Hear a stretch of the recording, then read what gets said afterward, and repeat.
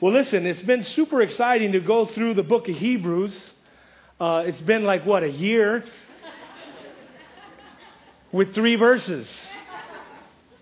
And the neat thing is the Lord in these last 3 weeks, not on a tangent, not on a side note, but very, very meticulously has put us in a place in regards to gaining or understanding or being revealed this idea that God has called us to the ministry, to service.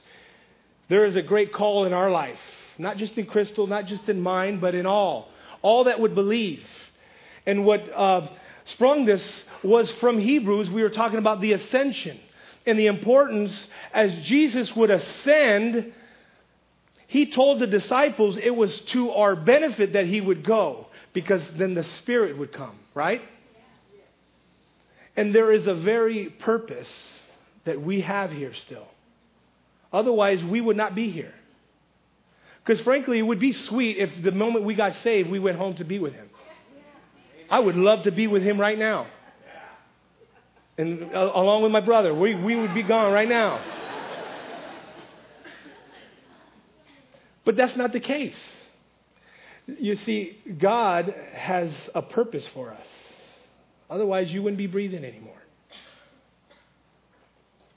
And with that purpose, we must remember that as he would ascend, the Spirit would come, and that there was work to be done until his return or the rapture, whatever comes first.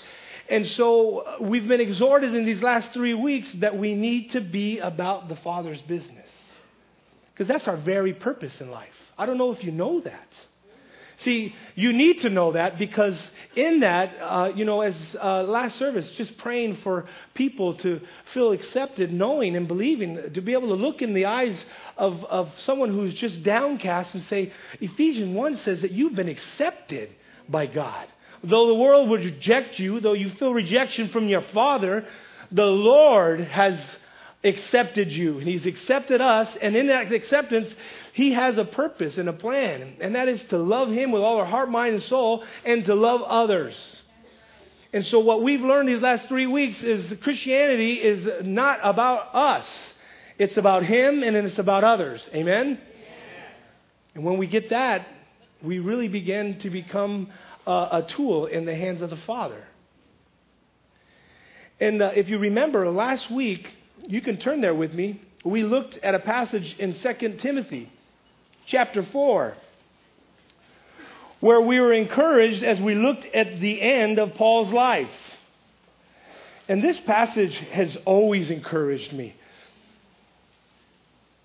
It's 2 Timothy 4:6, where Paul tells Timothy, "For I am already being poured out as a drink offering, and at this time of my departure is at hand." Then he says, "I've fought the good fight. I've finished the race. I've kept the faith." I've kept the faith. And then he goes on to say, "Finally, there is laid up for me a crown of righteousness, which the Lord, the righteous judge, will give to me on that day. And not to me only, but to all who have loved him in his appearing." For all that believe and know that he is returning, for all that would call upon him, we know that someday we will meet him. And in this passage, I hope, as I was, that you were encouraged to finish as well as he did, finishing well, fighting well, to be able to say, "I've been poured out, I've fought the good fight, I've finished the race, I've kept the faith." That should be our goal. And so last week, as I remember reading this passage, I just thought to myself, you know what? What was it about this man? See, because he was just that. He was a man. He was a human. He was not a super saint. The Apostle Paul was not a super saint. He was not superhuman. He was a sinner of sinners, as he would say. He fell short. He was lost and now he's found. He was blind, but now he could see. There's no difference. Right? I mean, the book of Acts in chapter 8, verse 1 says that he wreaked havoc on the Christians. He would go into their homes, he would pull them out, and he would put them in prison.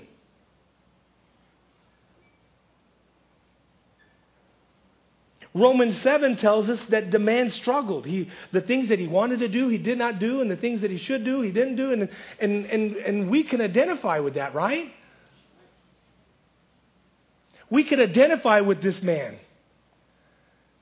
Because the commonality, when it comes down to it, at the feet of the cross, there's level ground. Nobody's further than the other.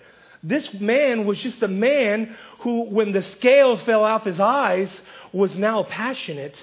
And so I want to this morning, what was it that helped him to be sustained? What helped him to remain, to stay on course? What helped him to fight the good fights, to finish well? Because I want to finish well. I, on that day, want to hear, well done, good and faithful servants. I needed to be encouraged. I want to sustain. I want to stay steady in my faith. And so we could do a character study that would take us, I don't know how long, on the Apostle Paul. Because the man did many things. He went on 3 long missionary journeys across the Middle East and into Europe. He wrote a majority of the New Testament. He planted many churches. And it would be difficult to convey the life of the Apostle Paul. But instead of doing that, I want to look at the fundamentals in the man's life. To make it tangible for us. To make it applicable. If we're agreeing and if you're with me that you want to finish well, then I believe that in studying the Bible that we can see that there were fundamentals in the man's life that we can apply in our lives, because like him, we are sinners falling short of the glory of God, but we've been given all the tools. Everything that he had, we have access to. If not, we have more. So listen. We're going to look this morning at the fundamentals. It's because fundamentals are very significant. Yet they're often neglected. You can ask any coach of any sport. If fundamentals are neglected, then that player or that person is never as effective as they can be. There's a potential that can be met, but fundamentals need to be applied. Right? Boxer, football, soccer, it doesn't matter. Ask any coach. He will tell you the importance of fundamentals. Fundamental. Look up the word. Relating to or affecting the underlying principles or structure of something. A basic and necessary component of something, especially an underlying rule or principle. And there is a necessary Christian fundamentals that must not be neglected. In order for us to finish well, there are fundamental Christian basics that if we apply, we too can finish well. We too can be a tool, a vessel for Him. And so the 3, there are many, but the 3 that we're going to cover this morning is 1, we look at the life of Paul. We see that he was a man that knew the Word and he did the Word. He was a doer of the Word and he was very knowledgeable of the Word. And second, Paul was a praying man. And then lastly, we see that Paul was a fighter. But first, we're going to look at this idea of Paul being a man of the Word. Turn your Bibles to Acts chapter 22. We're going to be in Acts a lot this morning because that's where we see the life of Paul.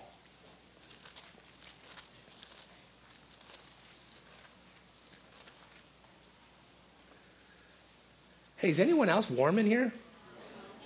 It's just me. Wow. Okay, good thing I have this. I had to cut up a towel because I didn't have my handkerchief. And it's doing this. But that's all right. If it doesn't bother you, it doesn't bother me. Well, listen. Acts chapter 22, verse 3. This is going to give us kind of a short background. We're not going to do, again, an in-depth character study of the Apostle Paul. But I would encourage you to do so because it would really encourage you. But in this particular text, he's addressing a mob in Jerusalem. And in verse 3, he says, "Indeed, I am a Jew, born of Tarsus, and brought up to the city at the feet of Gamaliel, and taught according to the strictest of our father's law, and was zealous towards God as you are today." He was born into a religion. He was a Jew at birth. And from the very early age, he would memorize the first 5 books of the Bible. And then he went on to study in the synagogues with rabbis, and he would become a devout Pharisee, studying under this rabbi. And this rabbi was a very respected rabbi at the time. It would be equivalent to someone who was studying law to be able to go to Harvard and to be able to study under their great professors there. Not everyone would be given this opportunity. But Paul, as he would declare to, later in the Bible, he would declare that, man, I am circumcised on the 8th day, the stock of Israel, the tribe of Benjamin, a Hebrew of Hebrews, and a Pharisee. What that meant was Paul was very studied in the Word of God. You couldn't be no slouch and be able to say these things. And so we know that he was very familiar with the Old Testament. But there was something missing. He was lacking something. He was lacking the intimacy. He was lacking. And so that is why the scales had to fall from his eyes so that he could see that there was more to the law. He would experience meeting Jesus at the road to Damascus, and Jesus would point to him the need for intimacy, to go beyond the traditions, to go beyond the law. So the scales of religion were removed, and he was able to see that there was a purpose for the law, and that was to point to Jesus. And to understand the depth of how Jesus fulfilled the law and the prophecies. But what I want to note here is that he was so familiar with the Old Testament, but because of the Word of God does not go void, God would still use his knowledge of the Word. Because he was a student of the Word, God would use it now for his kingdom.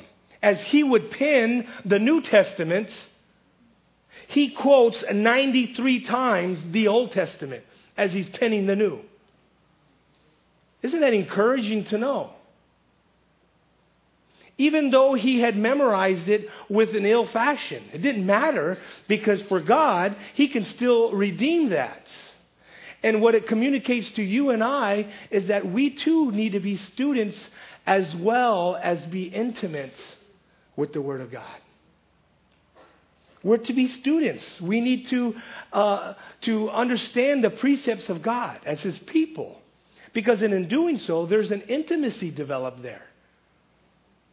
So we need to bring that zealousness of who Paul was in wanting to study the Word of God, and we need to marriage that together, or merge it together with this idea of being intimate. That's why the Word of God is so important. That's why Paul knew the importance of the Word of God. He would say to Timothy in 1 Timothy 3:16, all Scripture is given and inspired by God, and it is profitable for doctrine, reproof, correction, instruction in righteousness, that the man of God may be complete, thoroughly equipped for what? For every good work. And we know that God has set good works before us, right? As his poema. He set good works for us, that we would walk in them. And brothers and sisters, you have to see the importance of the Word of God to direct us in that. The Word of God is so significant. If we're wanting to finish well, then we have to see the potency and the importance of the Word of God in our lives. Paul was very passionate. He was very committed to the Word of God. He constantly devoted his time to sharing his revelations and his study of the Word of God to the churches and to those he would disciple. That was his purpose, was to forward the Word of God, to preach the gospel. That's what he would command Timothy to do so. And we need to follow in Paul's footsteps and being students of the Old Testament because it gives meaning to the New Testament. We need to be students of the New Testament so that it deepens our understanding of grace and truth and love. We need to be passionate about the Word of God so that we're able to effectively share with others. And what a great encouragement he was to us to be students. Because out of an intimacy flows what? Ministry, true ministry. When we're students, along with being intimate, seeing the Scriptures as truly, as the psalmist would declare, as a light unto our path. We have to see that our daily study is a digestion of it's what's going to use us. As we spend time in the Word of God today, it's going to be useful for us tomorrow, for His kingdom.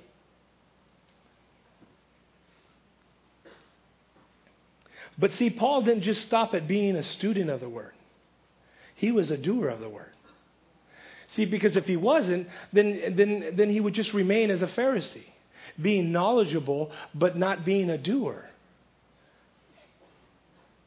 That's why for me personally, I can receive the man's exhortations because he wasn't just telling people to be doers of the Word, but he was a doer.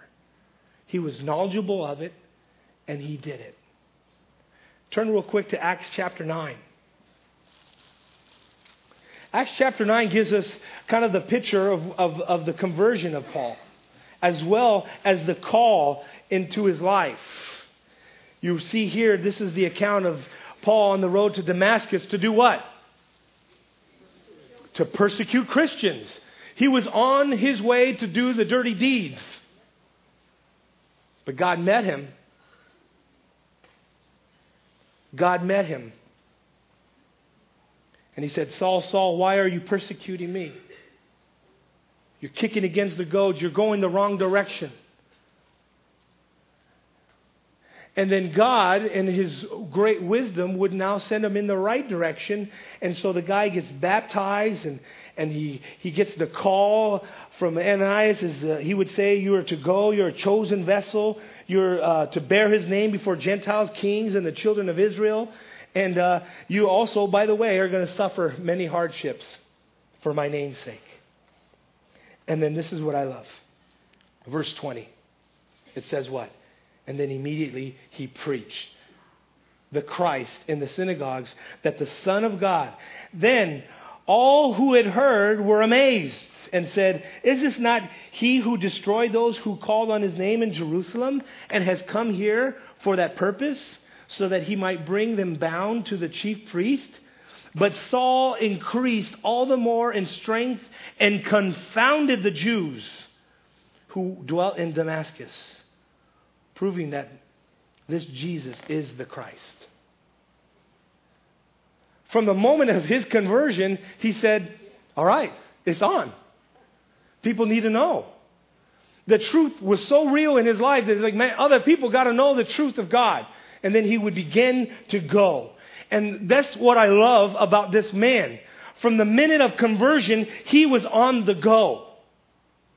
You look at his life throughout the book of Acts and you see whether he was lost at sea or whether he was in prison. It didn't matter what circumstance he was in, he was on the go. If he was lost in the wilderness or he was being stones thrown at him, he beaten, it didn't matter to him because the very next step for him was to preach the gospel. I got to be on the go. And it's so important in the life of a Christian that we stay on the go, that we continue to move forward. Because the minute we stop moving forward, we stop slipping backwards. There's no neutral ground. We know this. And the minute this guy got saved, he's just on the move. Always going, always pressing on. Philippians 3:12, he tells them, not that I have already obtained it or have already become perfect, but I press on that I may lay hold of that which also I've laid hold of Christ Jesus. Brethren, I do not regard myself as having laid hold of it yet, but one thing I do, forgetting what lies behind and reaching forward to what lies ahead. I press on towards the goal for the prize of the upward call in Christ Jesus. Then he goes on to say, let us therefore, as many are perfect, have this attitude of moving, pressing forward, forgetting what lies behind, grabbing a hold, moving forward, making progress, always on the go. Then he goes and say, and God will reveal that to you also. However, let us keep living by the same standard that we may have obtained. Is your life, Christian life, up and down? It needs to have a standard. It needs to remain. And the Word of God is going to do just that for us. It's going to keep us steady. It's going to keep us on track as we continue to move forward, as we continue to be doers of the Word. We're not just reading the Word, but we're doing the Word. And when you do just that, when you lay hold, you forget. I mean, if there's anyone that could say, or just get into that place of darkness of, oh man, look at my past. I've persecuted Christians. I came against Jesus. I was kicking against the goads. If anyone could sing sad songs, it would just be this man. He's making appointments with therapists because he's got issues. The man could say such things. And as believers, we probably would come alongside him. Yeah, you got issues, man. But for him, I ain't got time for that. I don't got time to talk about that. Because I'm laying hold of the upward call of Christ Jesus. I must press on. I must move forward. I got to be active in my faith. Because listen, the minute you stop being active in your faith, the minute you will get your eyes on yourself, then you will begin to analyze and get into a funk, in a rut. That's why it's important. And listen to me. Are those hurts of the past real? Absolutely. Absolutely. But see, there's a difference between, just pretending like they don't exist or not dealing with them. We got to deal with them, but we just got to give them to Jesus and then trust that He will do a work. There's nothing wrong with you coming forward, asking prayer and say, hey, I still need prayer for stuff that has happened. We're not saying that things don't exist. We can lay those before the Father. Sometimes those hurts take a while to heal, but you need to continue to move forward nonetheless. Press on to the upward call.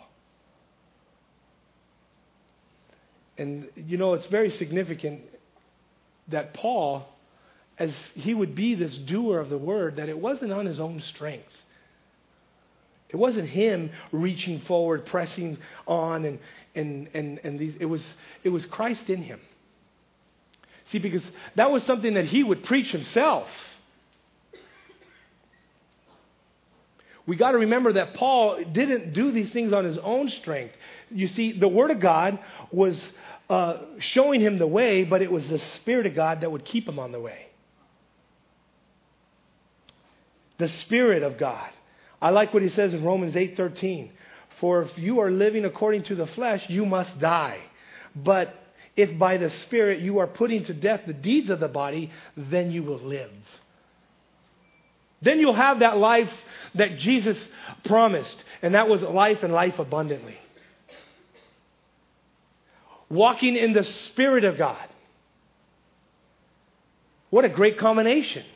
Being knowledgeable and a student and intimate of the Word of God. And then being a doer of the Word of God. And then asking the Spirit of the living God to help you to be a doer of the Word. That's that whole concept that he had told the Galatians in 5:16. I say then, walk in the Spirit and you will not fulfill the lust of the flesh. And then he would go on to say, and those who are Christ have crucified the flesh and with its passions and desires. If we live by the Spirit, let us walk by the Spirit. We got to remember that our own desires, our own wants, we got to lay those things down. Because when we do so, then we become active in our faith. We move forward. We don't become stagnant. And that's the start of a good fundamental in your Christian walk, to get you steady in your faith. And that is to activate the Word of God in your life. Listen, to break it down for you, basically I'm saying, people, read your Bibles. Right? Read your Bibles, and don't just be readers, but be doers. And by the way, when you're trying to do it on your own, remember it's the Spirit of God that is willing to help you to simplify all that. Read your Bibles. And then we add prayer. Woo! Paul was a praying man. I love this text. Turn to Acts 16.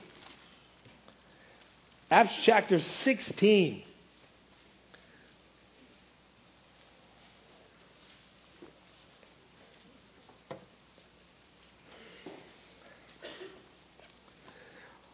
Paul and Silas, man, they were out being doers of the word. They were active in their faith, going out, sharing, encouraging the churches. And right about in the middle, verse 16 of this chapter, they're casting out demons of this woman who's possessed. Basically, they're doing the work of the Father. They're doing the work of the ministry. They're doing what God had called them to do. And guess what it landed them? In jail. They're doing the work of the ministry, and it landed them in jail. And yet you read right here in verse 25, but at midnight, Paul and Silas were praying and singing hymns to God, and the prisoners were listening to them.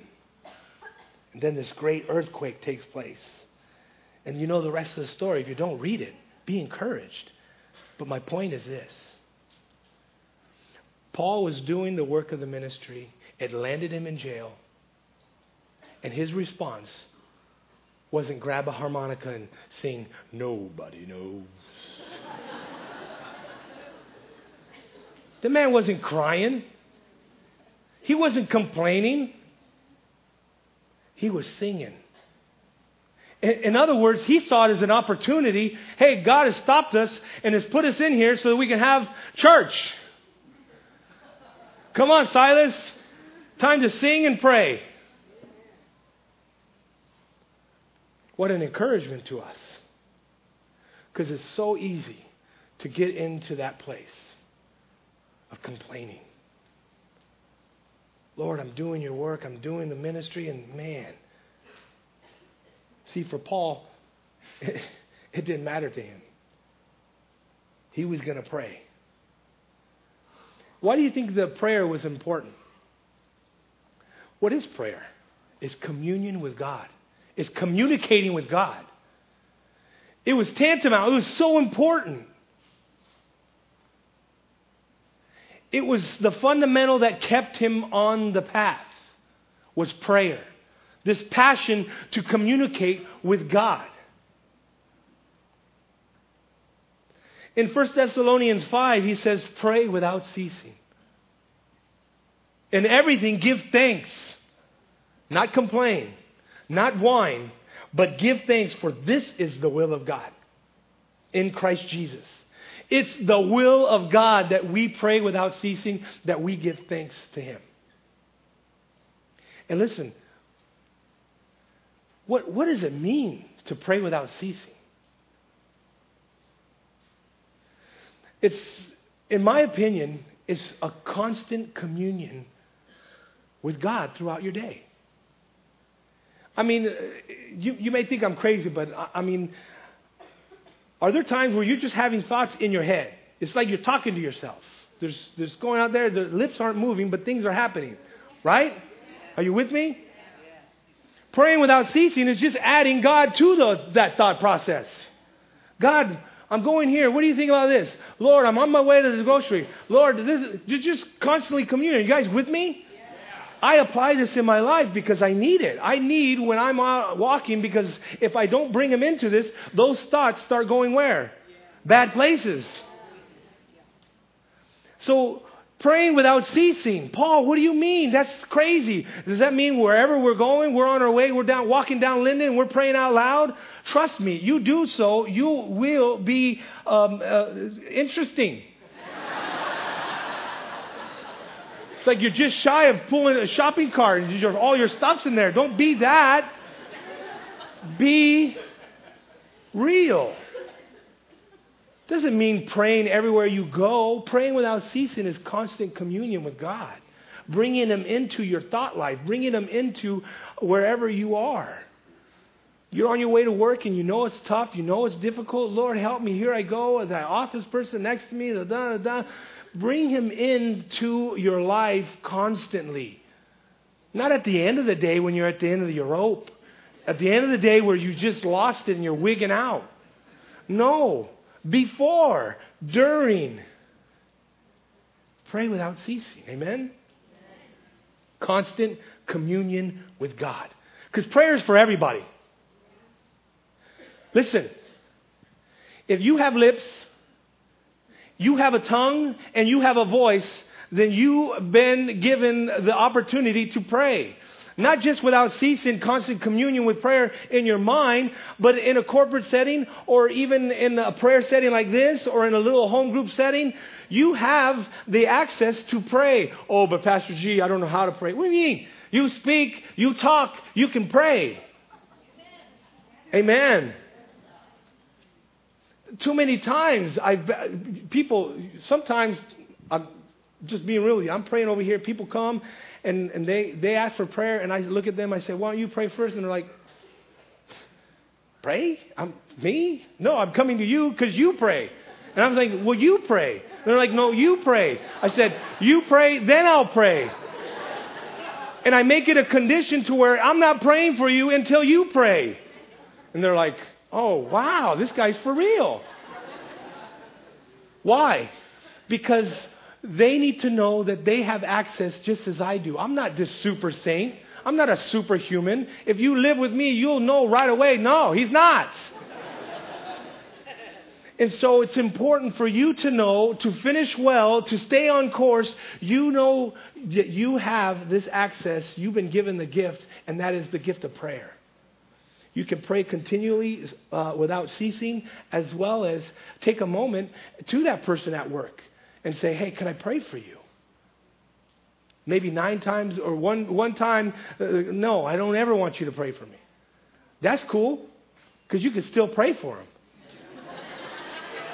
But those other times where they say, yeah, you know what, I like your prayer.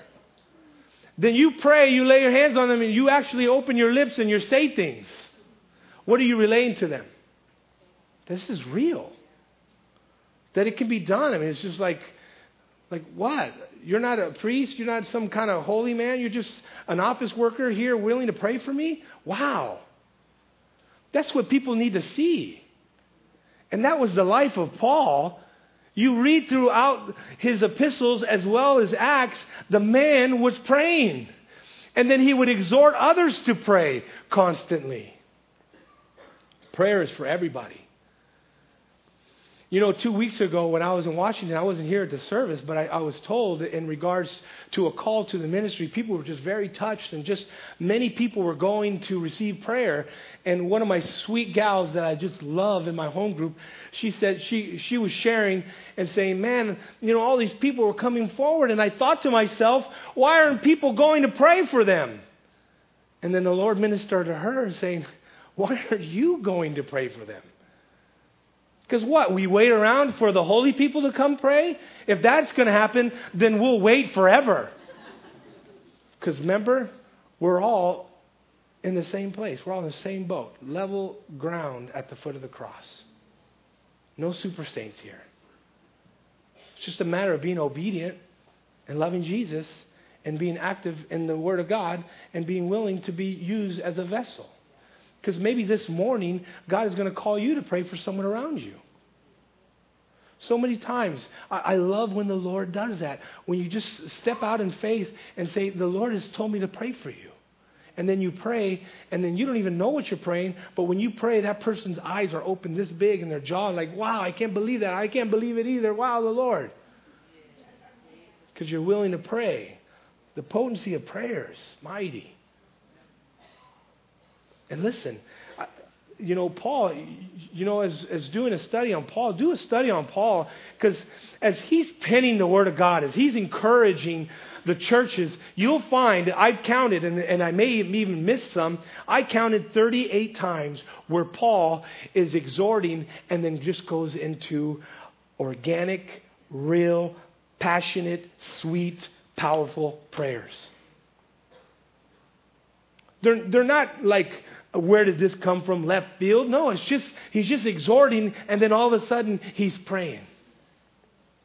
It's a great example of how to pray without ceasing, how to utilize this wonderful gift that we've been given. And friends, as we take heed this morning to the potency and the importance of prayer, it'll help you to remain steady in your faith, to fight the good fight, to run the race. And listen, if you need to be further stirred up in this passion for prayer, remember the series. I don't know how far ago, it was, a year ago, whatever, in the book of Colossians, we took a 12-week study. God said, I want to take some time for you to learn about prayer, importunity. We learned all these great things about prayer. If you need to be encouraged about it, go and listen to those messages again, because we need to be reminded that prayer changes things. The disciples, in their time spent with Jesus, they saw him do many miracles. He turned water into wine. He raised people from the dead. He healed the lame man. Many miracles, casting out demons. And the one thing they asked him in the book of Luke, chapter 11, verse 1, they said, Jesus, teach us to pray. Why? Why would they say that? Because they knew, they didn't go to him and say, Lord, teach us to turn water into wine. I'm thinking about starting up a winery. This is amazing.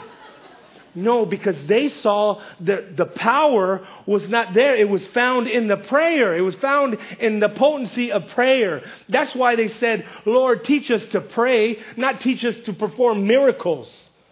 Because they knew out of prayer, miracles would be done, because prayer is communion and just collaborating with God. That's the importance of prayer, because it changes things.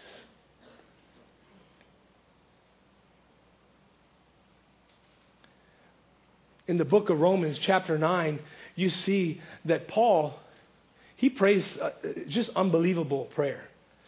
You don't need to turn now. I'm going to read it to you real quick. It says, I'm telling you the truth in Christ. I am not lying. My conscience testifies with me in the Holy Spirit that I have great sorrow and unceasing grief in my heart.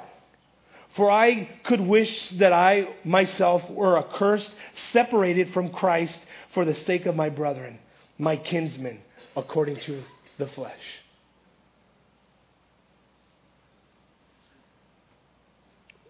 That's unbelievable to me.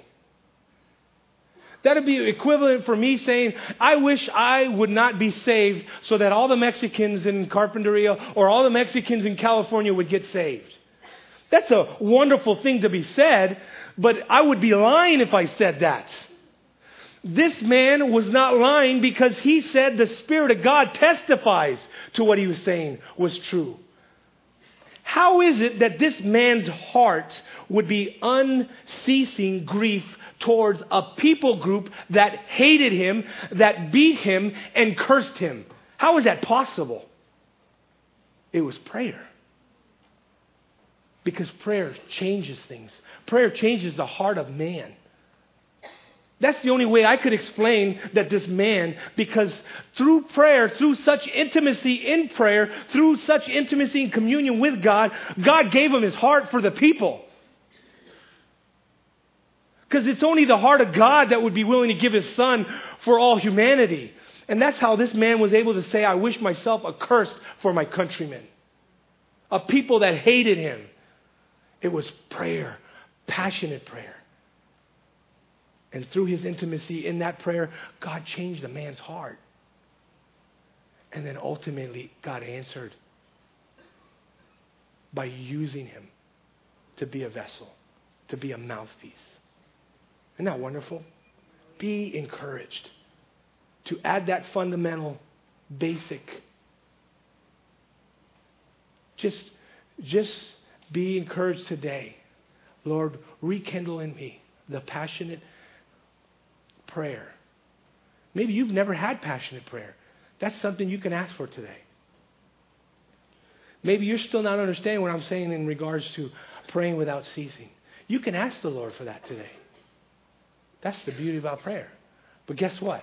You're going to have to actually get out of your seat and move your lips. And that's cool.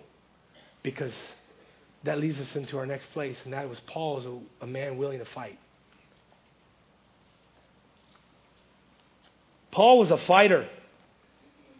Paul had a handle and a good idea of this life being a battle. He referred to himself as a man who fought the good fight. He told Timothy to fight the good fight. This man was a scrapper.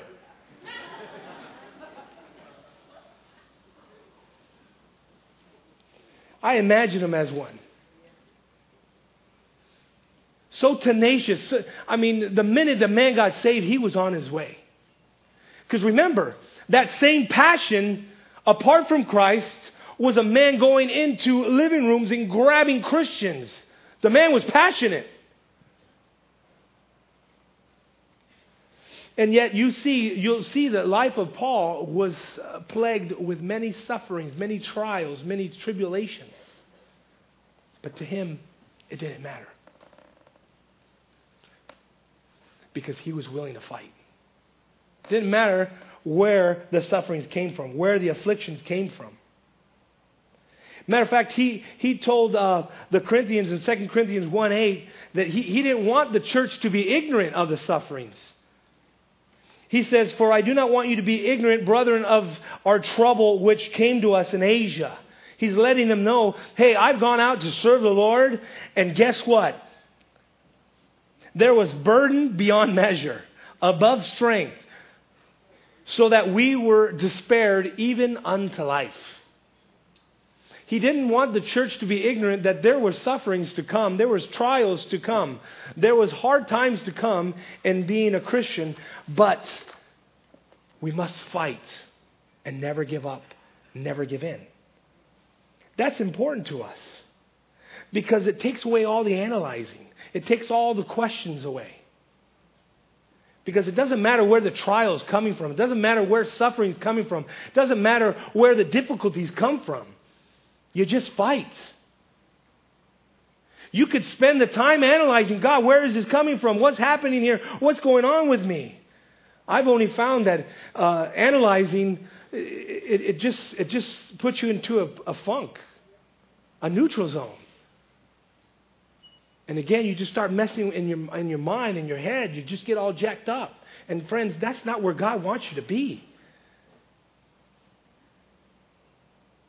See, for Paul, it didn't matter if a trial or a tribulation was from God. It didn't matter if it was from the flesh. It didn't matter if it was from the devil. It didn't matter if it was from the world. For him, it didn't matter because he was going to fight and press on. Matter of fact, if it's from God, there's a result. And that is through our tribulations, knowing that tribulations bring perseverance, perseverance, proven character, and proven character what? Hope. Paul saw the glass half full. Say, there's a trial, God will use it for good. If it's from Satan, he's going to fight. He's going to work through it because it doesn't matter. Even if it's from Satan, God still can use it for good, right? Romans 8:28. If it's the flesh, maybe for you, there's trials and tribulations and difficulties because of your stupidities. It doesn't matter. You need to fight nonetheless. Doesn't matter if it's from God. Doesn't matter if it's from the enemy. It doesn't matter if it's from your own stupidity. Maybe you're having difficulties in your finance. Maybe you're having difficulties in your family life. Doesn't matter. You need to fight and to persevere. Too many Christians throw in the towel at the sign of troubles. And a lot of times it's because it's their own stupidity. But we can't throw in the towel. We need to be fighters. We need to fight through whatever trial, whatever suffering, whatever's coming our way. We need to fight. Here's a great example. Paul in Acts chapter 20. Go ahead and turn there. This is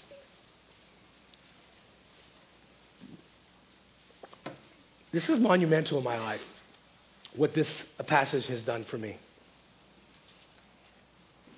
The elders at the church of Ephesus are exhorting Paul, and then ultimately, follow with me in chapter 20, verse 23.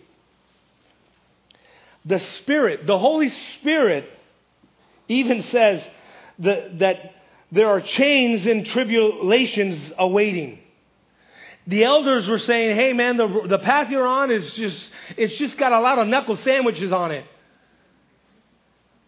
Paul, you're headed into some difficulties. And the Spirit of God would even say, there's chains and tribulations awaiting you. And Paul's response was, none of these things move me. Nor do I count my life dear to myself so that I may finish the race with joy and the ministry which I've received from the Lord Jesus Christ to testify the gospel of the grace of God. To Paul, it didn't matter. I mean, just imagine if someone would say, hey, you're on your way to doing great things for God, but on your way, there's tribulations and chains awaiting you. A lot of us would throw in the towel and say, I don't know.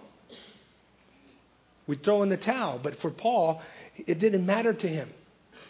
None of these things moved him. For him, he had purposed in his heart that I just want to finish the race. And how wonderful is that here we see him purposing in his heart to finish the race. In the book of 2 Timothy chapter 4, we see him doing just that. That's a testimony that it can be done, friends. Because he's a man just like us. We too can purpose in our heart, Lord, none of these things move me. The difficulty of my family, the difficulty of my kids, the difficulty of my job, the difficulties that the world has thrown my way, none of these things move me. That I might just run the race. But not just run the race, but run it with joy. That's amazing. But what does it mean, friends, to fight? I believe what it means to fight through these tribulations, through these trials, is just applying the Word of God, being doers of the Word, staying steady and staying in prayer. Never giving up, never giving in, never throwing in the towel. Because the afflictions are going to come. You read the Apostle Paul, this man was a man that received many afflictions. But listen, I don't want that to discount your afflictions. Because it's so easy to be lied to by the enemy. Like, well, my afflictions are not being beaten. Maybe you haven't been stoned. Maybe you haven't been in a place where you're a missionary and you're bitten by poisonous snakes and shipwrecked or left for naked or thrown into dungeons. Maybe that's not your trial. Maybe that's not your affliction. But our afflictions are real nonetheless. See, the enemy would have us not see them as afflictions or as trials or as a battle, and so we give up. And kind of in a weird way, we'd say, but if I was like Paul on the mission field, I wouldn't give up. I would be strong. But that's not happening to me. I'm just got to go to Starbucks and work, and it's difficult, and I'm going to throw in the towel. No, that's your affliction. That's your trial. That's your spiritual battle. And the enemy wants you to get off track. He wants you to be derailed so that you're not fighting the good fight. But listen, friends, when trials, when hard times come, when afflictions come, we must remain. Stay steady on course. Stay on course. Stay in the Word of God. Stay in prayer. Continue to fight the good fight. Because it doesn't matter where the trials come from. What matters is that the outcome. Right? Doesn't matter. You don't need to analyze. You need to overthink these things. Just keep your eyes on the prize and don't overanalyze. That's my phrase for the day. I hope you take it and receive it. Because so often as Americans, or just in the way we are, we want to analyze everything. And it does nothing to benefit the kingdom. Analysis produces paralysis. Don't analyze it, just fight through it.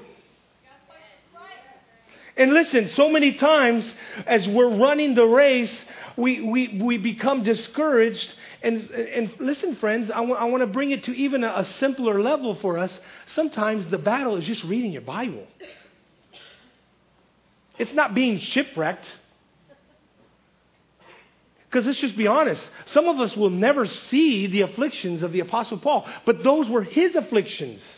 You are not the Apostle Paul. I am not the apostle. I have my afflictions. You don't have mine. I have my difficulties. You have yours. Fight through them. Fight the good fight. Stay on course. I'll tell you the truth. This week, knowing the message that I would be giving, knowing the importance of the Word of God, I'm telling you the truth that the difficulty to be in the Bible this week was over and abundant difficult for me. But I had to persevere. I had to fight. So what does the fight look like? Just opening the Bible and getting in it and knowing that in that I'm fighting the good fight and I'm finishing. Throwing in the towel is, maybe I should check my email.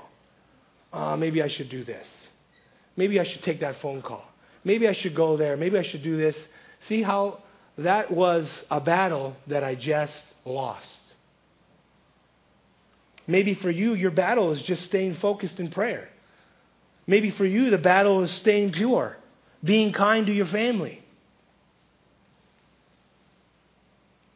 Maybe you, for the battle is just being real at your work and not complaining and just being a true Christian. Maybe you're discouraged this morning, and that is a battle you need to fight. If you're discouraged this morning, you need to know that you need to put up your dukes and fight. Stay on course. Keep your eyes on the prize. I love that the Apostle Paul, he would say to the church of Corinth, don't lose heart. 2 Corinthians 4:16 says, don't lose heart, even though the outward man is perishing, yet the inward man is being renewed day by day. For our light afflictions, funny for him to say that, right? Our light afflictions, beatings, shipwrecks, whatever. They're just for a moment. It is working for us far more exceeding for the eternal weight. Listen, this passage is so important because we must realize that in these trials, there is triumph, but then there is good that will come out of it. And again, it doesn't matter where the trials come from. Maybe it's your own stupidity. Maybe your marriage is in shambles and it's easy to throw in the towel, but it was your stupidity. It doesn't matter about it. You just need to not overanalyze it and think who was at fault. You just need to fight the good fights. You need to humble yourself, get in the Word of God, and get on your knees and pray and watch and see what God will do in the end. When you get through the trial, you'll be able to say with confidence, as this text would declare, that there is comfort and there is a great reward. There is a work that God wants to do. Because for Paul, man, I can't. These present sufferings, I don't count them worthy to be compared. He had such an eternal perspective, and that's where we need to be. We need to have the eternal perspective, because maybe for you, your trial, your difficulty is raising your kids, and here's where you are in dealing with them. So narrow-minded, and it's difficult, and it's a task, and it's a daily battle. But if you open your eyes to the eternal perspective, you'll see that you have but a moment with those kids. And maybe then it'll give you the patience to love them and care for them. I'm speaking as a father. If you have the eternal perspective, you'll know that you're only working at Starbucks for a moment. And you have to seize every opportunity for the glory of God. Wherever you are, wherever your little feet take you, wherever God has you, that's where He wants you to be a minister. You've been given, all of us are as ambassadors of Christ Jesus, we've been all given the ministry of reconciliation. And if we stay on track in the Word of God and we stay in prayer and we're continually do it, we'll see that we will be these tools that God wants to. In His hands, He will minister through us, and it will be to His glory. Amen? It'll be to His glory. Because the beautiful thing is that God promises that He will comfort it in our times of tribulations. I'm closing with this last passage in 2 Corinthians. That God will comfort us. 2 Corinthians 1:3 says, "Blessed be the God and Father of the Lord Jesus Christ, the Father of mercies and the God of all comfort, who comforts us in all tribulations, that we may be able to comfort those who are in any trouble with the comfort from which we ourselves are comforted by God. For as the sufferings of Christ abound in us, so our consolation also abounds through Christ."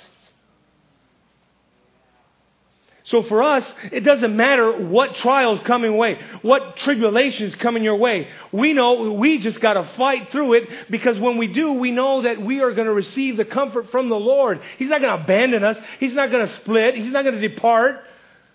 He's our great and awesome God. But so often, instead of allowing the God of all comfort to comfort us, we comfort ourselves with our own pacification of drinking or TV or computer. There's all these things that we comfort ourselves with in our times of trials and tribulations and sufferings. Instead of turning to the Lord, instead of staying on course, instead of staying in the Word, instead of staying in this attitude of praying without ceasing, we comfort ourselves with the things of the world, and that just leaves us a mess. Because now the enemy's got you where he wants you. And that is pacifying yourself, eyes on your own self. No longer eyes on the prize. Your eyes are on yourself, overanalyzing, getting all messed up. But thanks be to God that this morning He would reveal to us these great fundamentals, just basic as can be. Read your Bible. Do what the Bible says. Be empowered by the Spirit of God. Stay in constant communion and prayer with Him. And be a fighter. Don't give up. Don't throw in the towel. Fight the good fight. Persevere. Run the race. So that we all would finish well. Amen? That we all would finish well. Father, thank you. Thank you for this morning that you've given us together. And Lord, we're just excited that this morning you have reminded us of your truths. You reminded us of the potency of prayer. You reminded us of the potency of your word. And Lord, it means nothing unless we are doers of it. It means nothing unless we now activate and fight and run. So we ask and we give this time to you, Jesus. Listen. You have an opportunity right now to fight. Maybe the Lord would have you battle and come forward and ask prayer for passionate love for Him again. Maybe you're stagnant in your time of reading the Word. Maybe you haven't stayed pure. Maybe you're a mess. Right now, you've been given the opportunity to fight. By moving forward, by going and connecting with the God that loves you and has never forsaken you. Maybe for you, you haven't started well. But guess what? You can finish well. Maybe your Christian life has just been ups and downs. It's never been steady. Today, you can draw a line in the sand like the Apostle Paul and say, none of these things move me, that I might just run the race. Maybe that's what you need prayer for. To ask the Lord to give you what is needed to run the race, to be steady. So, as you know, we have our time up here. This morning I exhorted, and God blessed that little person. She came forward and she got saved. Because what it was is that she, as a little kid, knew that she had confessed Jesus Christ, but she didn't believe him. She told me, she goes, I don't know if I'm saved. Because I look at my life and it doesn't look like it. And so we made a little prayer time right there, and I believe she's saved, right on track, moving for the kingdom of God. And maybe there's some of you in here this morning that you need to pray. You need to recommit your life to Christ.